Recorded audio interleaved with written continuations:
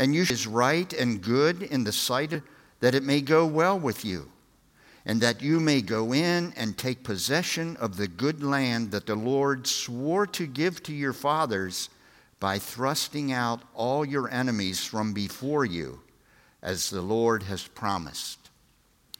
And then our New Testament reading from James chapter 1, beginning at verse 12.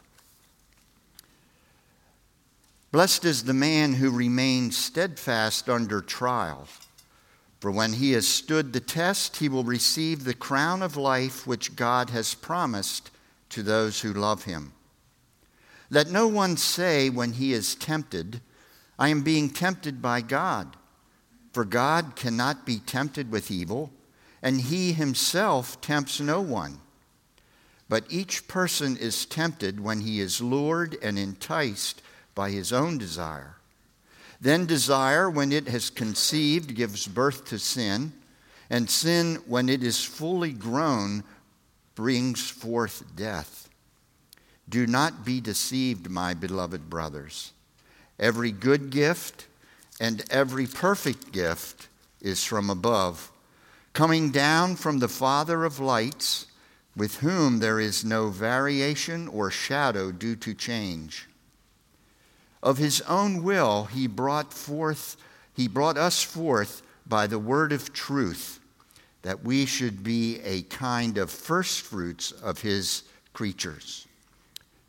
What we have just heard is that same word of truth, for it is the word of the Lord.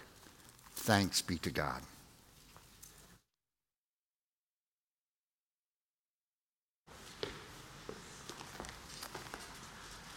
We are studying the opening chapters of Matthew's Gospel, and we came last week to the temptation of Jesus.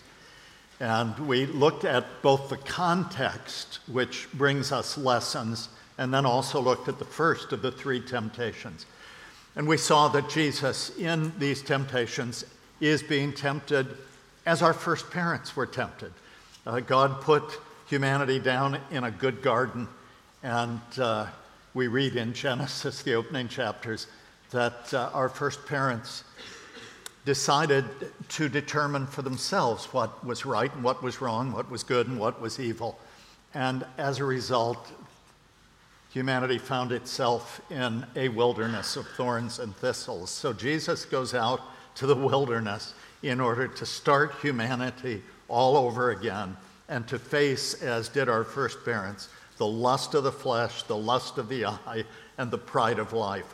All the temptations that we face fall in one way or another under at least one, sometimes all three, of those aspects of the ways that we are so very temptable. But unlike our first parents, James said here that we are tempted because of the desires of our heart. And our Lord was fully human as well as fully divine and had desires, and so was temptable, and yet he never gave way to it, to the next stage, which is desire, when you yield to it, leads to sin, and sin to death. And so we're watching him as he grapples in temptation at the front end, and we should be wonderfully encouraged at this picture kept for us. I want, before I read this second temptation, just to remind you of the context and of the way that we're approaching these three temptations. The context itself, I said last week, provides us with two warnings and two encouragements. And very quickly, the warnings are simply these. Jesus had just been baptized, and in his baptism, we read that the heavens were opened, the Holy Spirit came down upon him in visible form, and God's voice spoke and said, "This is my beloved Son, with whom I'm well pleased." Now, what could be a higher spiritual moment than that, barring just standing in the presence of God, life behind us here? And yet, the first thing that happened was, we read that literally the next thing, that Jesus was then led into the wilderness by the Holy Spirit in order to be tempted by the devil. As James said, God doesn't tempt, but it doesn't mean that he does not sometimes lead us right into places where we are going to be tempted and tested, because he wants us to learn to stand and to do battle with the enemy. So the first warning is there is no spiritual experience so high and so glorious that it puts us beyond temptation. Some of us think, I'm just too tempted. I'm going to go to a conference. If I go to a conference and maybe learn some new stuff and maybe even experience the power of God in my life, boy, I'm not going to have to wrestle with this stuff. Well, the Bible says kind of the opposite. The more glorious your experience, the more the enemy is going to come and try to sap it, and the more you're going to find yourself in the battle. So when God is moving and stirring in a powerful way in your life, and you find yourself wonderfully alive to the things of God, don't fail to remember that is a moment when temptation also comes. That's the first warning. The second is there's just no place you can run and hide from temptation. In the early church, there was a whole group of people, they were called the Desert Fathers. I don't know if there are any mothers among them, but they were the Desert Fathers who went out to the wilderness to get away from the wicked cities of the empire, because they just couldn't bear living anymore in the midst of it all. And they thought, if we go out to the desert, we can get free of all of this. And all the writings we have from them confess that the first awful discovery they made was that they'd left everybody else, but they hadn't left themselves. And so they brought all their stuff right out into the wilderness. And of course, the enemy has full access to us, whether we're in the wilderness or in the heart of the city. So there's no place so desolate and distant that we can go. But the good news that we saw is that, first of all, just as the enemy can find us there, so can the Lord. He's with his people wherever we go, and he has already defeated that last song. We're fighting a defeated foe. The battle has been won, and it's simply a matter of living in the victory rather than suddenly letting loose, like Peter, when he stopped looking at Jesus and looked at the water, he began to sink, and that happens to us when we get our eyes off of him. So the first encouragement is the Lord is there with us in the midst of it. He's stronger than the enemy, and I don't know, I was talking with somebody the other day. I'm really going to read the text in a minute. And they were studying Revelation. I forget who it was, sorry. But I said, I love Eugene Peterson's book, his little book on Revelation called Reverse Thunder. If you're studying Revelation and you haven't read it, read it. It is wonderful. And my favorite moment in it is when you finally reach the Battle of Armageddon. This is it. This is the big show. Every battle, the whole narrative of Scripture has been moving toward this point when the final cataclysmic battle is going to take place. And, we've seen it in books, and even some second-rate films have tried to depict. And, we have this picture of this huge thing happening. And I'd never really thought about this as many times as I'd read it. Peterson said, finally you're ready for the biggest battle of all. And in one verse, it just says, then God sent fire from heaven and threw him into hell, and that was it. He said, if you went out for popcorn, you missed the whole thing. Because this is a defeated foe, and God is sovereign. So as we study the temptations, remember that he who is for us is greater than he who's against us. That's the first encouragement. The second is that being tempted is not sin. It can lead to sin if you yield to it. But our Lord Jesus was tempted. The author of Hebrews says he was tempted in all ways as we are, yet without sin. So don't get knocked down and discouraged when you find yourself suddenly again tempted to things that you thought you'd left behind. There's no sin in being tempted. We're all temptable.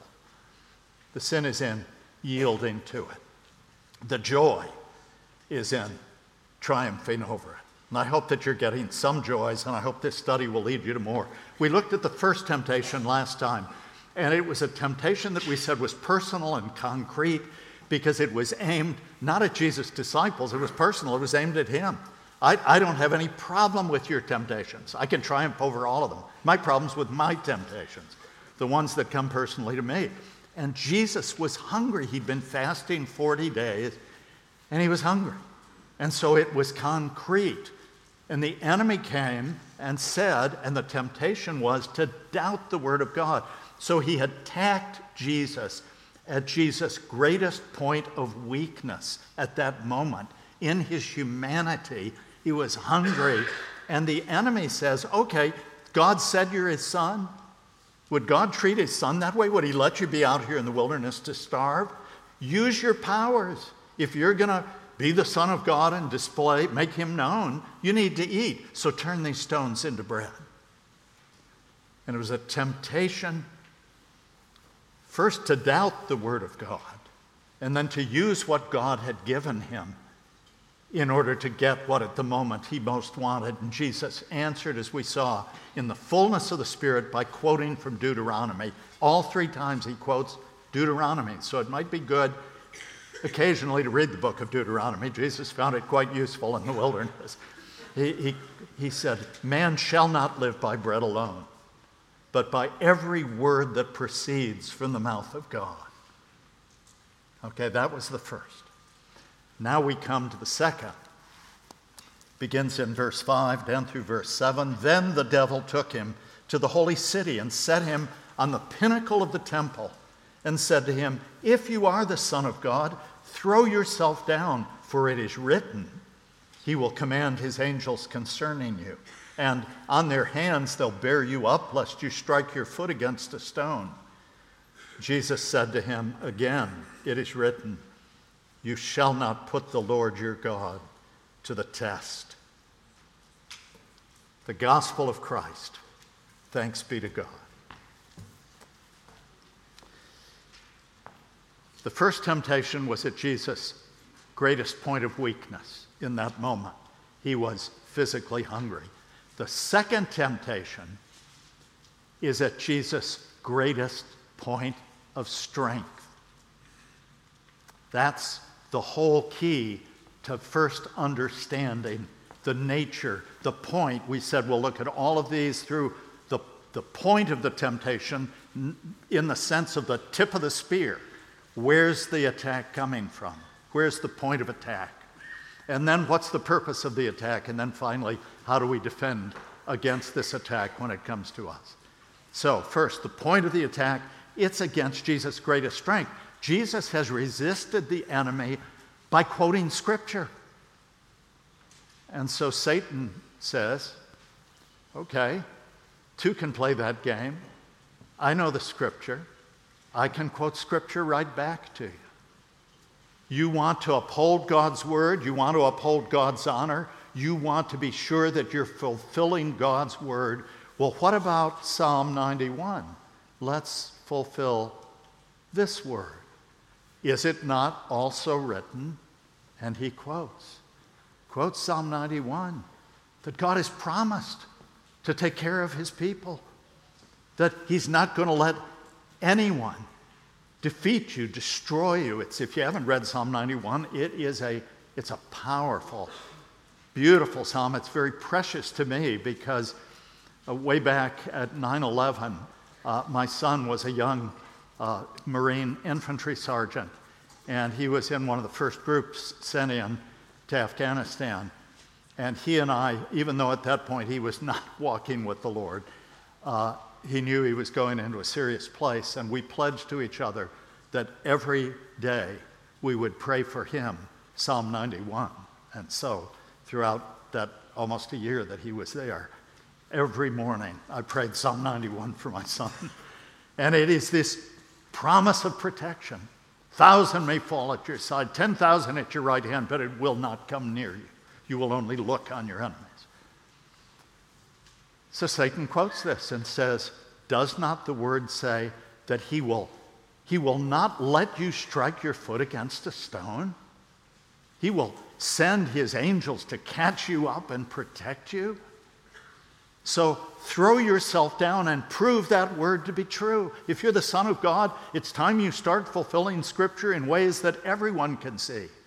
And so right here in this place where people are worshiping, they've gone up to the temple, this is the place to do it. Show them all who you are. Show that God's promises are true, and let this promise be fulfilled. It is, what's the point of the spear, the tip of the spear? It is the temptation to presumption, to presume upon God's word. And this, brothers and sisters, for those who want seriously to follow the Lord and live out his word, this is a danger again and again and again. Sometimes it's not subtle at all. I've had dear friends who were serious, so serious about the things of God, diagnosed with cancer that is treatable with surgery and chemotherapy, and say, no, does not Psalm 103 say, bless the Lord, O my soul, and all that is within me? He who has forgiven all our iniquities and healed all our diseases. He's promised he's going to do that. Is healing not in the atonement? Yes, it's in the atonement. And so I'm going to trust the Lord. This is going to be a display of his glory. I'm going to show. And so they've laid hold of a scripture when God was offering them healing through ordinary means, and have thrown themselves down. And every single one of them. Now, I know there are cases, and I know that God is able to heal yet today. I'm not saying we always pray for healing. But every friend of mine who's done that has died of cancer. And I believe it was because they were presuming, they thought that they could take a scripture and force God's hand and say, I have this in your word, therefore you have to do this. I don't want surgery, I don't want to go through chemo, and this will be a display of your glory. And so that's exactly the kind of thing that sometimes is written in large, but it's also so subtle. We do it every day. I know I do it every time. Every time I let myself just run for a while in my thinking, or go ahead and lose my cool, or watch something that I'm like, if Jesus walked in, I don't know if I'd finish this movie, but gee, I've got an hour invested in it, and it is pretty good. You know, what's the underlying thing that's going on? What I'm really saying is, I know that I'm your child and you've promised to forgive me. So in Luther's words, I'm going to sin boldly and claim forgiveness later when I feel a little bad about it. That's exactly what he's talking. That is the line of temptation. That presume, and for most of us who are evangelical Christians, we've got justification. We're not trying to save ourselves. We know we can't. Our danger is the other side, the ditch on the other side of the road. And Satan's a judo expert. He doesn't care whether he gets you down in the ditch of wallowing in the filth and corruption of wickedness, or if you're pulling against that, he'll just let your arm go or give you a little bump and put you in the ditch of legalistic Phariseeism. He doesn't care which ditch you're in, as long as you're not on the gospel road. And the gospel road is the one that says, I can never do enough, be enough to deserve God's grace. That's why it's grace and not merit. But because I have known the grace and mercy of the Lord, because he's done something for me, and I know that he has also done something in me. He has sent his Spirit. He's begun to change my affections. I need to now begin increasingly to walk in glad and joyful obedience, because his ways lead to life and joy and peace. And all this promise stuff over here actually leads to brokenness and pain and hurt. Can't tell you how many dads over the years have come to me miserably unhappy and saying, I just can't make this go anymore. Sometimes wives too. I think wives are often better at sticking than the guys, but sometimes with little children involved, I've just said, I see you with your kids. I know how much you love them. Would you be willing to die for your children? Yes, in a moment. Then I'm going to ask you to live for them. I'm going to ask you to be there in the morning when they wake up. I'm going to ask you to hang in there, to stay, to live for someone else and realize that that is the only way at the end of the day to look back on your life and realize that you really knew the presence and power and victory that God offered you. I'm not saying for all of you who've gone the other way, hey, we're all sinners and we're all broken and God does heal and forgive and put lives back together. But oh man, if you're this side of it, don't listen to the enemy on the presumption that because I'm God's child, he will forgive me. I'm not saying he won't forgive you. He will if you're his child. But one of the marks of being his child is that at some point, you start working for the family business, You start behaving like that's who you are. Harry Reeder, who's the pastor of Briarwood in Birmingham, that's the mothership of the PCA, for those of you who don't know. Harry and I were in the same class, high school class. We're in Charlotte. I know, he looks 10 years older than I do. I know, thank you. But that, sorry, Harry. And we still laugh, and yet speak with gratitude of the fact that every time we were to go out representing the school, our principal, D.K. Pittman, who had a voice like the Lord speaking, would say, gentlemen, remember who you are and where you're from. I would say that to you this morning as I say it to myself. If you claim the name of Jesus, remember who you are. Remember where you're from. And the enemy will always come to you and say, it's okay.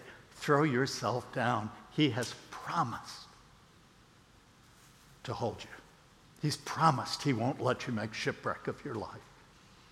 Well, he's talking in that psalm to people that are in the battle, people that are on the path, people that are following Christ, who in the midst of the battle may get tossed. He says, I won't let it be to your destruction. Are you in the battle today? Or are you perhaps living a life of presumption? Paul says virtually the same thing in Romans chapter 2 when he says, do you accuse all these other people of being wicked while you are presuming on the grace of God yourself? Look at your own life. So that's the first part of the point of the temptation. And its purpose, really, is to be a huge diversion to the spiritual battle that we're in, the real battle that God's promises speak to. If you know Psalm 91, you know that the enemy quoted Scripture very selectively. He quoted the part that he wanted Jesus to have in his mind, but he didn't mention the verses that immediately following where the promise of God is that you will trample down the head of the serpent. It's a promise that, God is going to give you the power over the enemy. So don't listen to him. Don't let him fool you. Don't let him distract you. Don't let him divert you. Look at what God has called you to be and to do. So where does the strength come?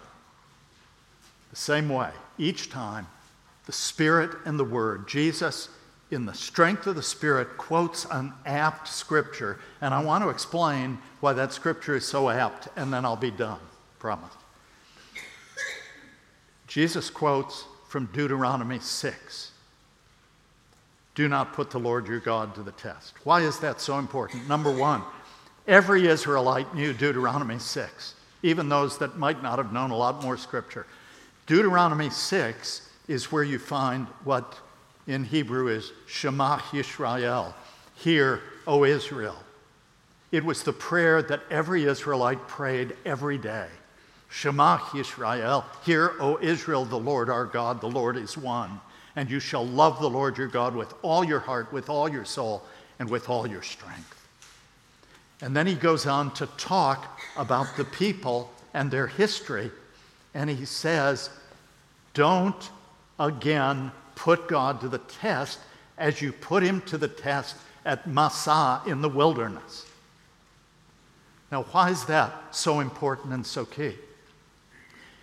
Because when Moses said that, and I appreciated so much Ken's keying that text up, this is it. They're there. They're ready to cross over, and God has said to Moses, you can't go in with the people. And so Deuteronomy is the Greek word for this book, which means the second law. Deutero, second, nomos, law, the second giving of the law. And so Moses is sitting there retelling the story before he goes up to die.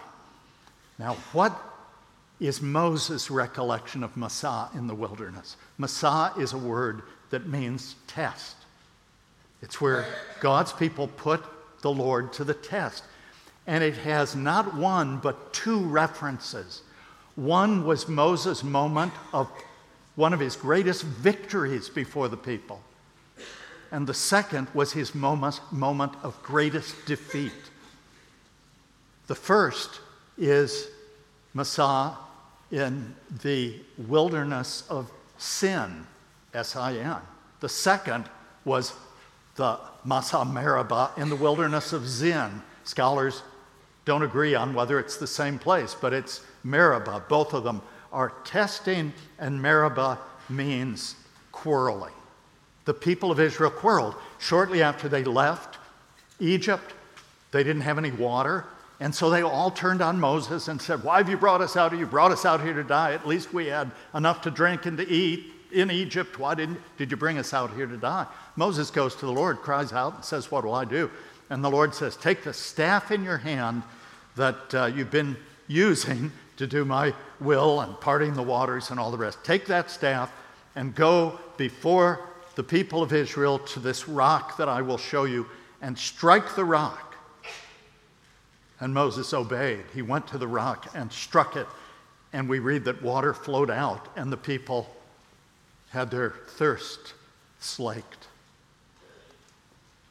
Later, perhaps they'd circled back, because remember, because of their disobedience and unbelief, they spent 40 years wandering around for what was an 11-day journey from the Red Sea to where they would enter Israel. It was an 11-day journey, and they spent 40 years to make it till that generation died. So much later in the journey, they maybe cycled back to the exact same spot, wilderness of Zin, it's now called in Numbers. The first is in Exodus 17, the second is in Numbers chapter 20. Miriam, Moses' older sister who rescued him, has just died. They've mourned her. And now the people begin to cry out again. There's no water for us. So Moses and Aaron go to the Lord and go, we're worn out with this. What are we going to do with this people? And the Lord says, go to the rock and speak to the rock, and water will flow. Well, Moses is sick of these people, and he apparently remembers the effect it had on them way back at the beginning when he struck the rock and water came out. He got some real bona fides for a while, and so he's ready for another moment. He's just sick of them. So he and Aaron stand before the rock. God has said, speak to the rock. Moses says, shall we, whether he's speaking of himself and God or himself and Aaron, he's putting himself in it. You rebels, shall we draw water for you? And he takes his staff and this time hits the rock twice. Doesn't speak to it. Strikes it twice. And God in his mercy and grace honors Moses. And water flows. But then the Lord says, because you have not honored me, you will not go into the land. Now you and I might look at that and say, boy, I think I'd probably sin worse than that every day. Why such a big deal for a guy who has led God's people and kind of is one of the heroes? What's the big deal? Remember last week we looked in our New Testament lesson at 1 Corinthians chapter 10, where Paul says to God's people, let him who thinks he stands take heed lest he fall. There is no temptation taken you except that which is common to man. But God is faithful, who will not let you be tempted above what you are able to bear, but will with the temptation also make a way of escape so that you may be able to bear it. So this is all, part and parcel of the whole temptation piece. Do you remember how chapter 10 begins?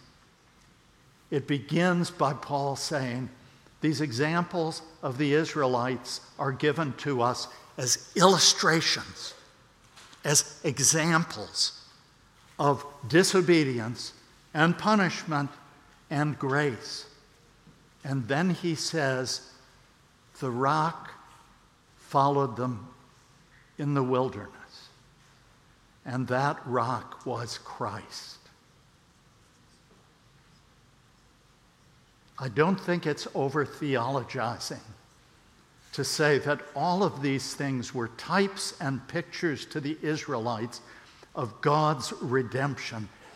And the first time, strike the rock as Christ would be stricken for us, wounded for our transgressions, bruised for our iniquities. The chastisement that brings us peace with God was put on him. With his wounds we're healed. And so he was struck. But he's never to be struck again. That's why the Mass, with all my affection for my Catholic brothers and sisters, the Mass cannot be a re-sacrificing of Christ. Because Christ is struck but once. The atonement is made but once. And now he says, speak to the rock. Moses strikes it twice. And the author of Hebrews says that when you and I continue to presume upon God's grace and to sin willfully, counting on him to let us run our heedless ways and then forgive us when we're tired of sinning. He said, it is as if you crucified him afresh. It is striking the rock that has been once struck for us. And so hear well and heed. I'm preaching to myself. Always. The temptation to the area of what we think is our greatest strength is often far more dangerous than temptations to what we know to be our weaknesses. One example, and I really am done.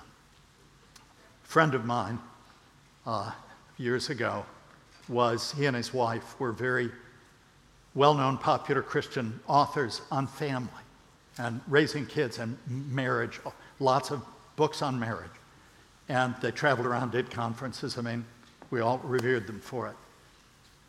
About that same time, those of you that are old enough to remember, back before the Soviet Union fell, I believe he was a young German pilot named Rust, but flew a light craft into the Soviet Union under all of their defenses and landed in Red Square. It caused this huge brouhaha. And the leaders of the Soviet Union couldn't believe that someone had flown this little, I don't know if it was a Piper Cub or what, but it was something like that. He just flew it in and landed. And just after that was in the news, this friend of mine had an affair. Someone whom he'd known and dated that he found himself next to on an airplane. And she said, I read some of your stuff and could I spend some time with you, talk to you? Next thing he knew, and he, to his credit, went back and confessed it caused a huge scandal. But he said, I felt when I read about that pilot flying in under the great defenses, he said, I knew exactly how the Soviet leaders felt, because I thought this was the one area where I was impregnable, the one area where nobody could get to me. And I was watching all these other areas, and this little plane flew in.